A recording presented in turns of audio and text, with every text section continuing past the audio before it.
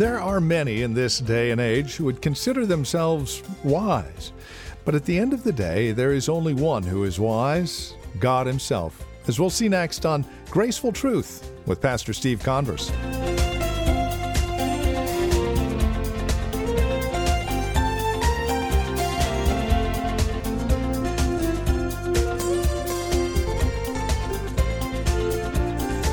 From Grace Bible Church here in Redwood City, this is Graceful Truth with Pastor Steve Converse. Hi there.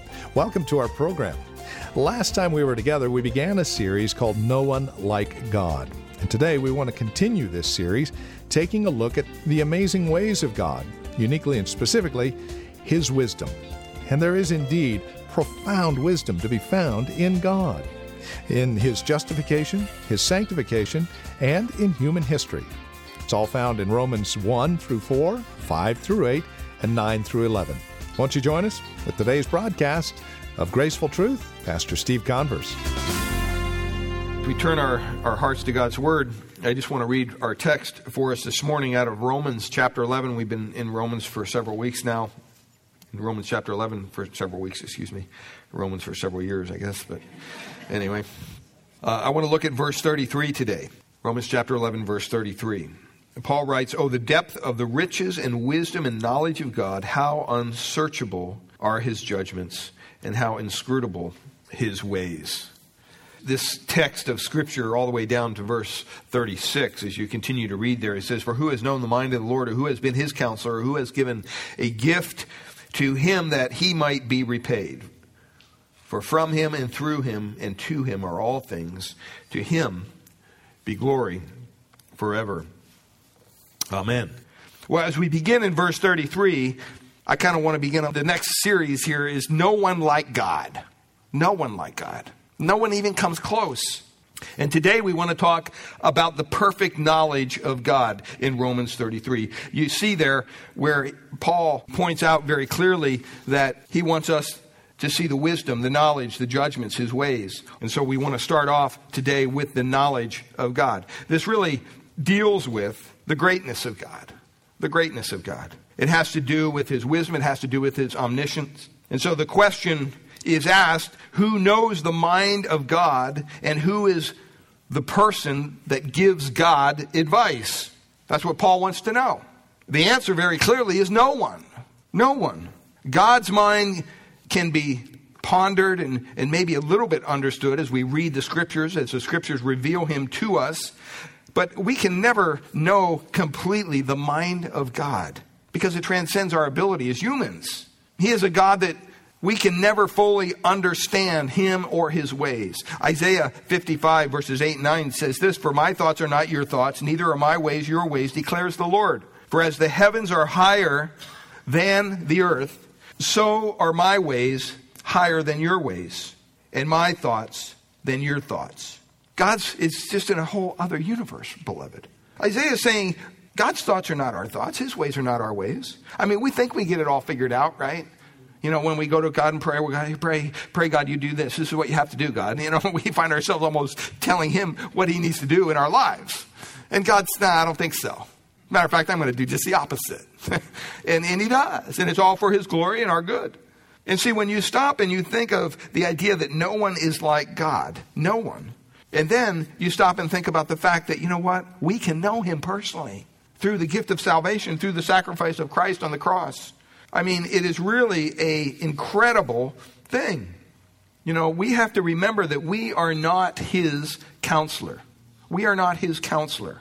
And so we see here in this one verse, the perfect knowledge of God, the profound wisdom of God, the unsearchable knowledge or the unsearchable judgments of God, and the amazing ways of God. Each one of those is just because of shorter time with communion, we're just going to deal with knowledge today, but even that is difficult. The perfect knowledge of God. Do you know that God does what He pleases, when He pleases? And we're just called to praise Him for what He does, when He does it? I mean, that would be a good lesson for us to start off as we go through life. You just need to stop trying to figure out God. Stop trying to figure out why everything does it this way or simply starts this way or whatever it is. And just learn to trust God by faith. Because you know what? Last time I checked, He knows exactly what He's doing. And the last time I checked, we don't really have a good grasp of what we're doing most of the time. We struggle in that area. Do you know that God sees the future? He knows what's best now and then for us. We don't. How many of you can see the future? How many of you know what your week's going to be like next week? I mean, you may have your little schedule in your iPhone and, all this. You don't know what's going to happen. You have the slightest idea. So we need to bow before him and his glory and exalt his worthy name. And that is where Paul is leading here in this chapter, at the end of the chapter. I mean, do you ever stop and think about that? Who are you worshiping? You come faithfully to church every week. Maybe Sunday night, maybe Wednesday night. Who are you worshiping?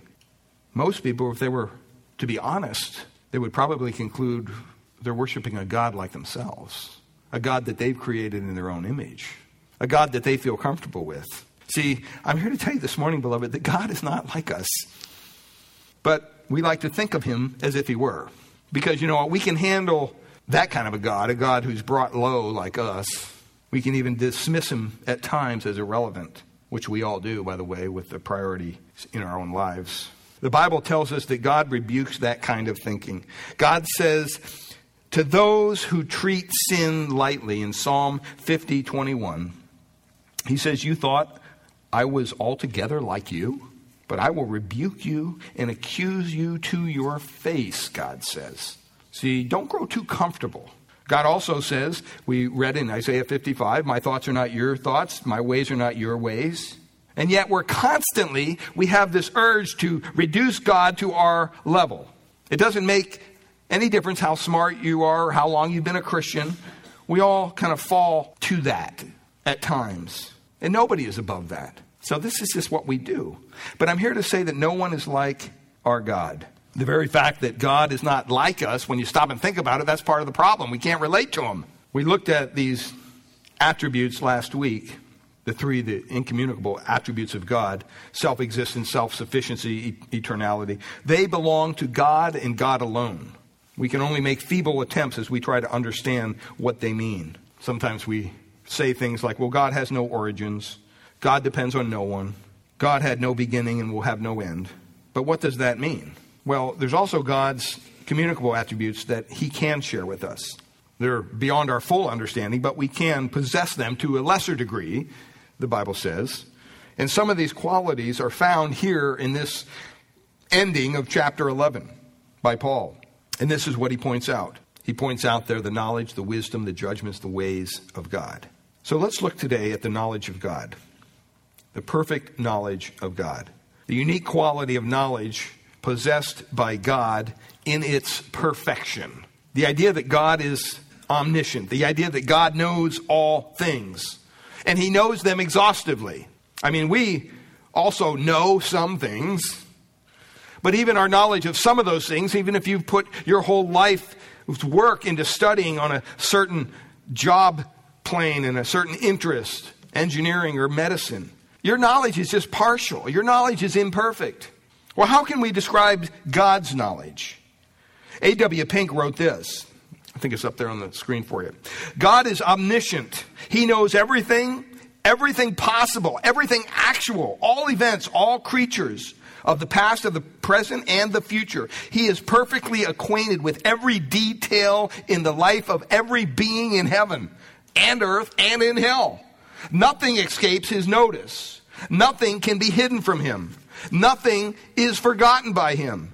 He never errs. He never changes. He never overlooks anything. He also said this: God has never learned from anyone. Now, there's some people that they don't learn from anyone either, but that's not a good trait to have, let me tell you. We should always be teachable. But God doesn't need to be teachable because he doesn't need to be taught. Because there's nothing that's not within the mind of God. A.W. Tozer goes on, he says, God cannot learn.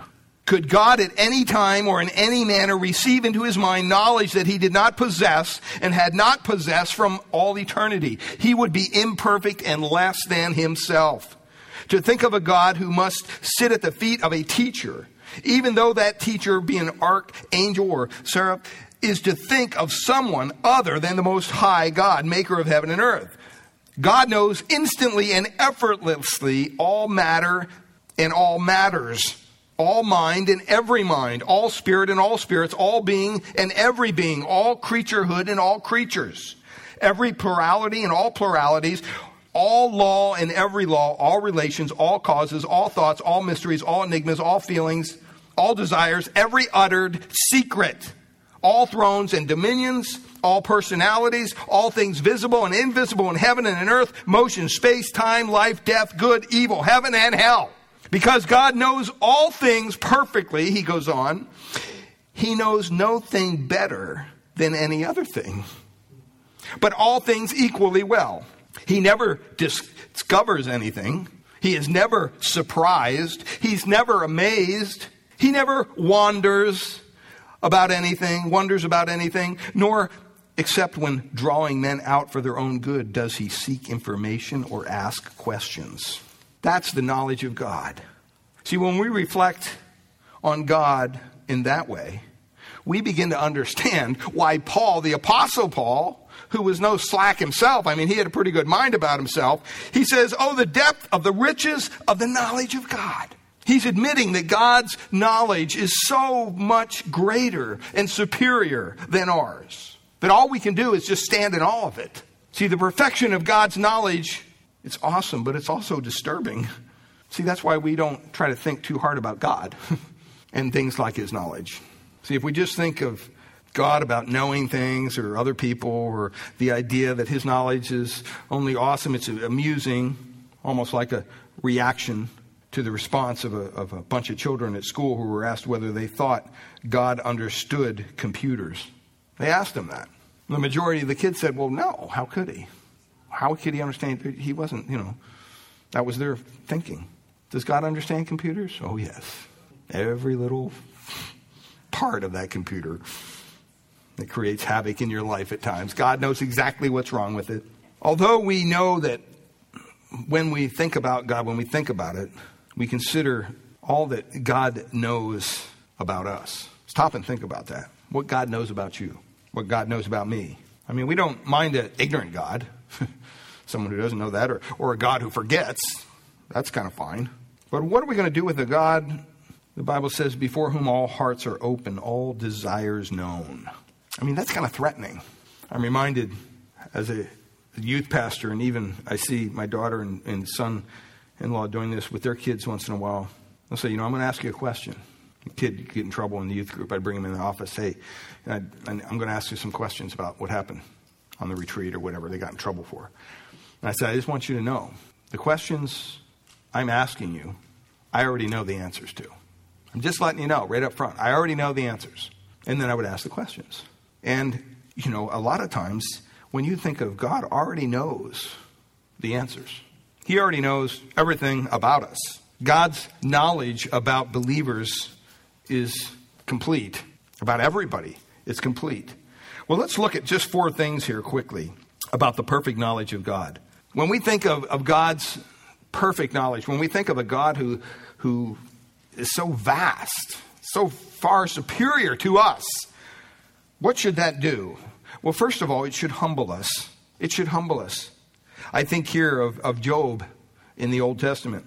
I mean, stop and think. God allowed Satan to attack righteous Job to demonstrate that a believer is able to love God solely for who he is and not merely for the blessings.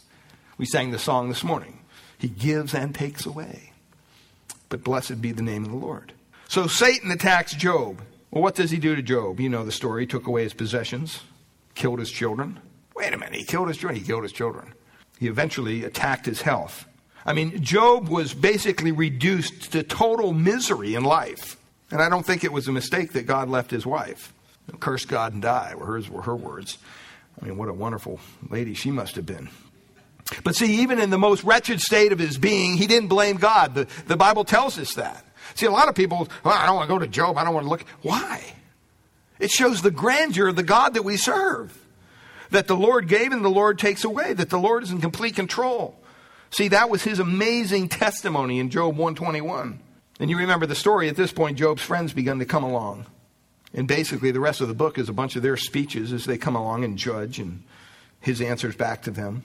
I mean, they basically argued the fact that God is a moral God and that this is a moral universe and that bad things do not happen without good reason. So what's the problem here, Job? What did you do wrong? Job must have sinned in some way. He must have brought these troubles on himself. Now, Job did not consider himself to be innocent of all sin, of course, but he knew that he had done nothing to deserve what was happening to him. He was right.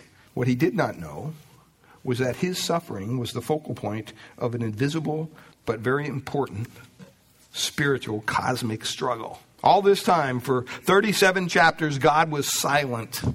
You ever been in that time in your life where you're just going through it? Trials, tribulations, and you're not hearing nothing. You're reading the Bible, you're trying to read it, it says nothing. Nothing there. What do you expect God to say? We expect God to explain things to Job, or at least offer him some comfort. I mean, he's been through a lot, this poor guy, right? We expect God to tell him about Satan's accusations and reveal how that Job had been singled out because of his righteousness. And Job, I know that you're going to continue to trust even though Satan's attacking you. You know, this is all arranged by me and this is part of the deal. Hang in there, Job. But that's not what you find in the book of Job. Instead, we find God rebuking Job for presuming to think that he could understand God's ways, even if they were explained to him. What is Job saying? Job is basically pointing out, the book of Job is pointing out the majestic knowledge of God. That should humble us in his presence. That should help us to understand that, you know what, all those things, all those questions, there's many in the book of Job. The answer is God. Who does this? God. Who does that? God. I mean, we're going to be embarrassed to think that we'll ever suppose that we could contend with God intellectually. We can't. We should appreciate the perfect knowledge of God. It should humble us. Secondly, it should, what? Comfort us. It should comfort us. We should not only get humility from the knowledge of God, his great and mighty knowledge, but we also find that it should bring us comfort. Well, why? Because God knows us. Have you ever been lost, maybe as a little kid? Shopping mall or amusement park? You don't know anybody? What does that strike in your heart? Fear. Most children are terrified when they lose their mom or dad or their family or their group. And you can see the joy even in tears when they're reunited. Why? Because they know them. In a vast sea of unknown faces, all of a sudden they spot mom and wow. Why? Because mom knows that daughter or that son. God knows the worst about us. And you know what? He loves us anyway. Doesn't that bring you comfort? He also knows the best about us, even when other people don't. Maybe blame us for things that are not our fault. God knows. We don't need to be so hurried to run to the defense of ourselves all the time. Job expressed comfort in Job 23:10 in God's knowledge of him. He says, he knows the way that I take. When he has tested me, I will come forth as gold. Job 23:10. Remember Hagar, Abraham's concubine who gave birth to Ishmael. Early in the story, Hagar was so badly mistreated by Sarah, Abraham's wife, that the story says she decided to run away. God appeared to her to say that he knew what was going on in her life, that he knew what was suffering. But you know what? That she'd be returned to Sarah and submit to her. And as a result of that revelation, Hagar gave a new name to God, which is best translated, you are the God who sees me. Genesis 16:13. Do you know that God sees you no matter what, when no one else does? See, it was a comfort to Hagar to know that God saw her, that God knew about the suffering that she was going through. There's an illustration of Charles Haddon Spurgeon, the second year he was in London, when he preached a sermon on the text in which he told the story of visiting the cell of a man who had died while imprisoned. And so the cell, the story says, was down a long winding stair of a castle where light never penetrated, and it was only as large as the man himself. Sometimes they tortured him, the story says. Spurgeon writes, but his shrieks never reached through the thickness of the walls and never ascended the winding staircase. Here he died, and there, sir, he was buried, pointing to a spot on the ground. Yet, said Spurgeon, there was no one who did see him and knew the extent of his suffering. There was someone who knew him, knew the extent of his suffering, and that was God. Thirdly, it should encourage us to live for God. One of the greatest psalms that people love to read is Psalm 139. Psalm 139. Turn over there with me, if you will, Psalm 139. Just follow along as I read this for us. It speaks of the incredible knowledge of God. O Lord, you have searched me and known me. You know when I sit down and when I rise up. You discern my thoughts from afar. You search out my path and my lying down and are acquainted with all of my ways. Even before a word is on my tongue, behold, O Lord, you know it altogether. You hem me in, behind and before, and lay your hand upon me. Such knowledge is too wonderful for me. It is high, I cannot attain it. Where shall I go from your spirit? Or where shall I flee from your presence? If I ascend to heaven, you are there. If I make my bed in Sheol, you are there. If I take the wings of the morning and dwell in the uttermost parts of the sea, even there your hand shall lead me, and your right hand shall hold me.